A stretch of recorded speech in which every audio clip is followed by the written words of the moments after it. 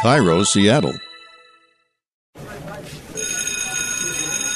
It's time to get schooled with the professor, John Clayton. And welcome to Schooled with the Professor. We're going to break down this NFL draft. Doug Farrar from Touchdown Wire at USA Today, touchdownwireusa.today.com. And what other venues do you have, Doug? Hi, John. Good to talk to you again. Right now, Touchdown Wire is pretty much it. Okay. Mark Schofield and I are doing it over there, getting ready for the draft. Mark and I do have a podcast, which we kind of shelved pre-draft because we were doing so much other stuff. That's called Speaking of Everything, which you can get on Spotify and Apple and all that stuff. And we'll ramp that up after the draft is over and we have a little time to think. But mostly on Touchdown Wire, and we're just pumping out as much stuff as possible. Mm-hmm. That's really good. And of course, this draft is the weirdest. I mean, I just did my it had just come out my top 50 players in the draft for the Washington Post, and I only had 21 defensive players. And right now in my mock drafts, I still don't have a defensive player going to the 10th pick. Looking at the mock that I'm publishing tomorrow, I would think I'm in the same place. Yeah, the first guy I have coming off the board is Surtain to Dallas at 10. Mm-hmm. And then, you get a few cornerbacks. Well, it's interesting because the edge rushers, and especially the interior defensive linemen, I mean, you like Barmore from Alabama. I am a huge fan of Lee McNeil from North Carolina State. He reminds me of Grady Jarrett. Somebody's going to get that kid in the second round, and it's going to be an absolute steal. But this isn't one of those traits drafts if you need an edge rusher. It's not like Myles Garrett's just going to blow your face off and you go, oh, my God, we have to take him no matter what. We'll make him work. It's, if you like Kwity Paye and you want someone who's sort of, it still needs to work on the technical refinements, but has a great athletic profile. There's a lot of guys like that in this draft. Gregory Rousseau, who I think, if he's there in the second round, could be a great fit for Seattle because of his ability to play both inside and outside.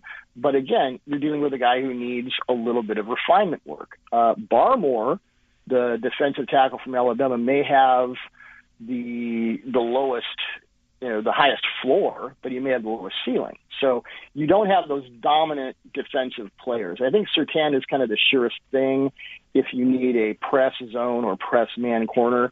He's dominant in that regard. J.C. Horn, he reminds me a bit in the athletic profile of Richard Sherman, where he's really handsy. He's really aggressive. And my point is, there isn't one of those defensive players in this draft where you just go, oh, my gosh, this is the guy. And there's at least one in Trevor Lawrence. And it's funny because we all have, slotted Trevor to Jacksonville, so we're kind of moving on to other guys. And I was doing a piece this week on the best quarterbacks against different kinds of coverage. And I watched Trevor Lawrence tape again for the first time in like a month and a half, and I was like, oh, yeah, okay, this is why. This is why. This is why they're calling him generational. There isn't a generational, and we sort of do the annual generational thing at this point, which is annoying. But there isn't a generational defensive prospect in this draft class. And that's okay. You as a team, you have to figure out what guy works for you. Yeah, and of course, I mean, at defensive tackle, you may only have like 2, maybe 3 defensive tackles in the most taken in the first 2 rounds, and you may only have 2 safeties taken in the first 2 rounds. Yeah. Well, the interesting thing about safety this year, I did the top 11 safety list for Touchdown Wire, so I studied those guys a lot, not just their tape, but where they lined up. And coming out of this draft class, there is no true free safety. There's no guy who, of his 800 snaps, played 700 at free safety. He played 400 at free. He played, 250 in the box. He played 150 in the slot. So you have like Trevon Moehrig, who I compared to Minkah Fitzpatrick. He was a multi-position guy at Alabama, multi-position guy in Miami. The Steelers traded for him. They turned him into one of the best free safeties in the NFL. And they, just play here. I think Moehrig could be that guy. Javon Holland from Oregon and Elijah Molden from Washington, who some people call a corner, some people call a safety. It's really, the lines are really blurred right now. But that's, the safety class is weird primarily because there isn't an Earl Thomas or an Ed Reed. There isn't that deep third eraser, so to speak. But the way safeties are playing in college really mirrors how most safeties play in the NFL these days. You don't have a guy playing 95% of his snaps at free. He's all over the place. That's just how the NFL is. So I think when you look at safeties in this class, certainly it's one of those things where I think linebackers are the same way with JOK and Micah Parsons. You've got guys in 3 or 4 different positions, and it's not ancillary. All those positions are primary. And again, that's the way the NFL is going too. Yeah, I know one of the things that I was looking at because what ended up happening is that started to do the draft, and I thought that maybe Micah Parsons is going to be too good of a player for the Giants to pass up at number 11. And where they're looking to maybe they could go for pay as an edge rusher, or they can maybe go for an offensive lineman. But what's so weird about it, the way my came out is that if you put Parsons at 11, it makes everything all rolled down because it gets now the Chargers to take a cornerback, JC, over or overtaking a offensive lineman, a tackle, because they can get a tackle in the second round. So I mean, it's kind of weird how that middle shifts. Oh, absolutely. In my latest mock, I have Micah going to the Washington football team at 19, and if they get him, that's going to be the NFL's best defense next year, because they're set up at every other position. The William Jackson acquisition was particularly brilliant. But, yeah, it is interesting how these guys are differently rated by different teams. The Seahawks play more base than any other defense. They want 3 linebackers on the field. You don't know how they would, Owusu Koromora or Micah Parsons or any of those guys who play 3 or 4 different positions. So, again, you get into team sort of need and what teams are going to do. As far as the Giants, I mean, all Gettleman has talked about is we need to give Daniel Jones more playmakers so we can accurately assess how good he is before we have to deal with fifth-year options and second contracts and all that. So I think they go best available weapon, but, trying to predict what Gettleman does, smarter people than me have tried that and failed. So there you go. No, that's true. Let's kind of go through the NFC West. We start with San Francisco, 3rd pick. They supposedly are debating, with the personnel people, wanting to take Trey Lance, and you've got Kyle Shanahan looking at Mac Jones.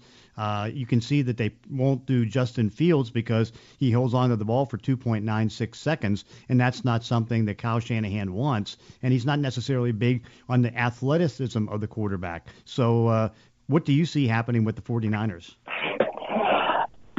I think it's beyond the whole Jimmy Garoppolo thing, and we don't even know if he'll be alive this Sunday. That was kind of dark, Kyle. Jeez. I think the Niners moving up to 3 is a fascinating referendum on the importance of certain traits at the quarterback position in 2021 as opposed to, say, 2000.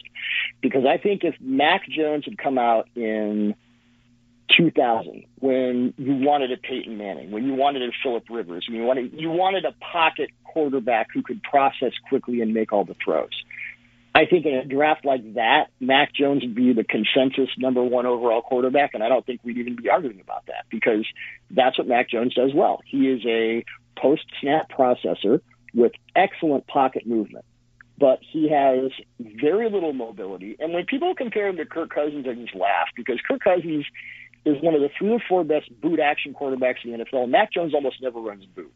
And I talked to Mac Jones at his pro day and said, well, I can run boot. They just didn't want me to. And I'm like, yeah, Mac, there's a reason they didn't want you to. If you could run boot, they have you running boot. But I think in 2021, and John, you and I discussed this off the air before we started this podcast, second reaction ability is so crucial to quarterback success in today's NFL. Up here in Seattle, where you and I are, we've seen it for years, Russell Wilson. It's certainly what Lamar Jackson's mobility is his 104-mile-an-hour fastball. It's his unhittable pitch. It makes up for the things he can't yet do. And in today's NFL, with all these different blitzes and all these different stunts, and defenses are more variable than ever, if you're chained to the pocket in the way that Mac Jones is, I think it's a real problem. And yes, Kyle Shanahan is the best offensive play designer in the NFL, but there's a scheme your way out of that.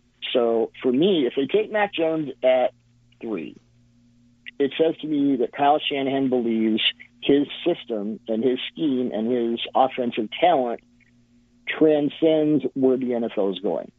That's a bold statement to make. And whether it blows up in his face or not, we won't know for a number of years.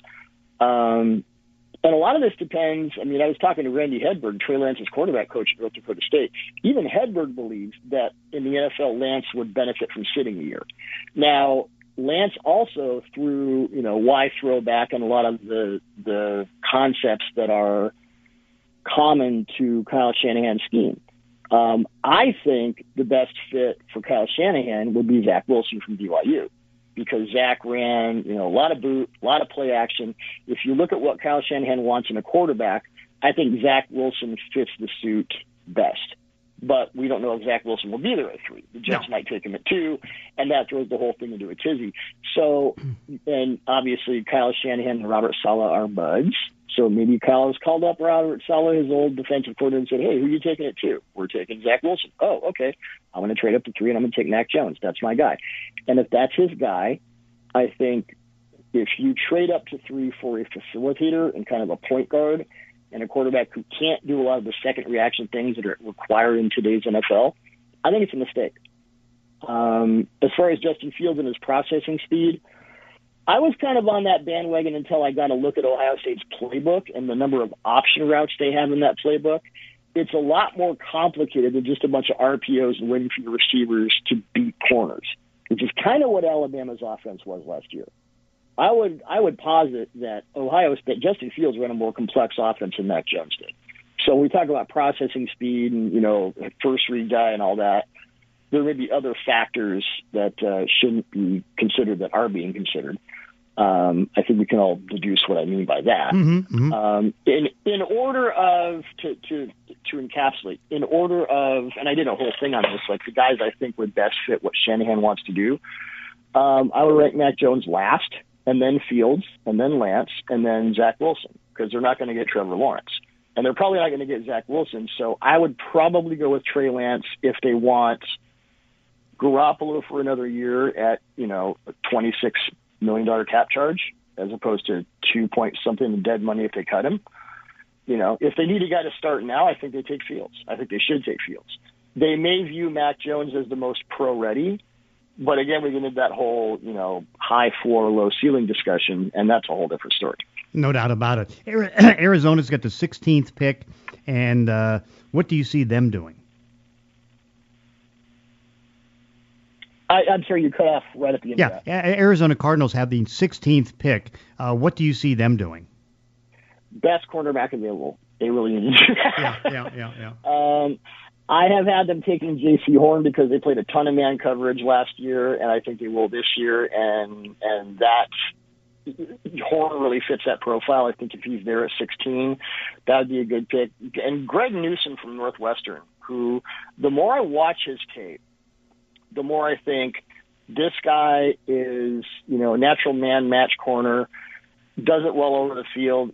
And especially on balls of 20 yards or more, he's just an eraser. He does not allow deep completions. Really nice athletic profile. I think he's a guy who could be taken a lot sooner in the draft than people imagine. And if he went at 16, it wouldn't surprise me at all. Now, Seattle has the 56th pick, but they only have 3 draft choices, a 2nd, a 4th, and a 7th.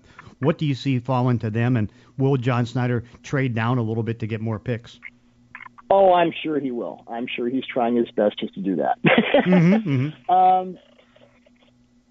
It really depends on what cornerbacks are there. You're dealing with kind of a drop-off after the top 4. And then it becomes, if Melifonwu from Syracuse is there, he's a traits guy, aggressive corner, good zone press and man match and all that.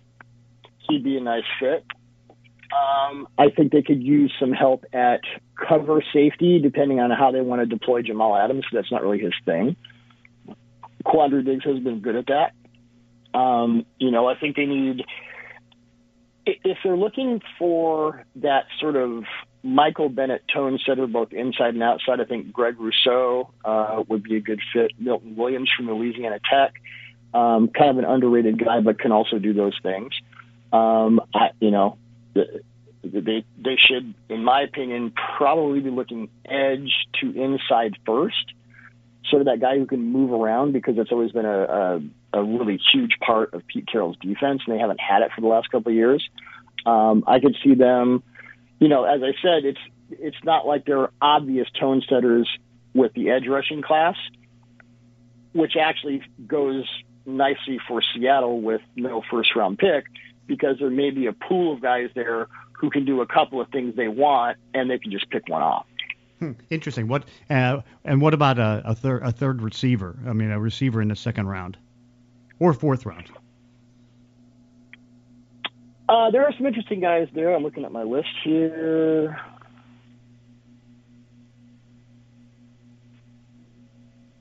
And it depends on where you have. Amon-Ra St. Brown from USC, I like him a lot. Danny Brown from North Carolina is a guy who is getting a lot more play as a second to third round guy in recent times. I think Rondale Moore from Purdue, and I don't know if he'll make it out of the first round. I think someone's going to take him and get the next Steve Smith. 5'7", 181, so that's a problem in a lot of people's minds. But when you watch him on tape, he gets things done. And yards after catch monster in a timing and rhythm passing game. I think he'd be a star. I think he'd be excellent in that sort of offense. Mm-hmm. And what you would safe to say that the Rams, who don't have a first round pick, probably will start their first pick in the second round being an offensive lineman? You think. And there are some interesting guys who could be second rounders, could be third rounders, who are not necessarily finished, but have a lot of the things you want, say, in an offensive tackle. A guy that comes to mind is Sam Cosmi from Texas. I think of any, and I compared him to Colton Miller of the Raiders, who in his first couple of years was like, whoa, this guy's not ready. And then the coaching kicked in, and all of a sudden he was technique perfect, and everything just worked. Cosmi has all the movement skills you'd want, all the agility, a lot of the power. He just tends to lose guys and have these monstrous whiffs because he's not necessarily technically ready yet. But when he gets there, I think he could be special. So for the Rams, you don't have a first-round pick. If you have a need at offensive tackle or offensive line overall, you got to sort of look at, okay, now you've got guys with dings. What are the dings? Is he just fundamentally, functionally limited, or does he have great movement skills and a lot of power, and he just needs to be taught how to do this? And if it's the latter, you start in the second round and go down, those are the kinds of guys you want to go with. And, of course, as you mentioned, of course, what do you have on Touchdown Wire as we get next to this, Doug Farrar? Touchdown Wire right now, we got Mark Schofield's mock draft. I have my piece up called the Shanahan Index, which is which draftable quarterback best fits the 49ers offense, which apparently the one who doesn't is the guy they're going to take in Mac Jones. I have the riskiest boom bust prospects, player comparisons for our top 50 guys, all kinds of stuff. Oh, great stuff. Hey, Doug Farrar, thanks for joining us on Schooled with the Professor. Thanks, John. I appreciate it. And that does it for this week's podcast. In between episodes, you can follow me on Twitter at Clayton ESPN. If you enjoy these weekly one-on-one conversations, consider leaving a review on iTunes or wherever you're listening to the show. Thanks for listening. See you next time on Schooled with the Professor.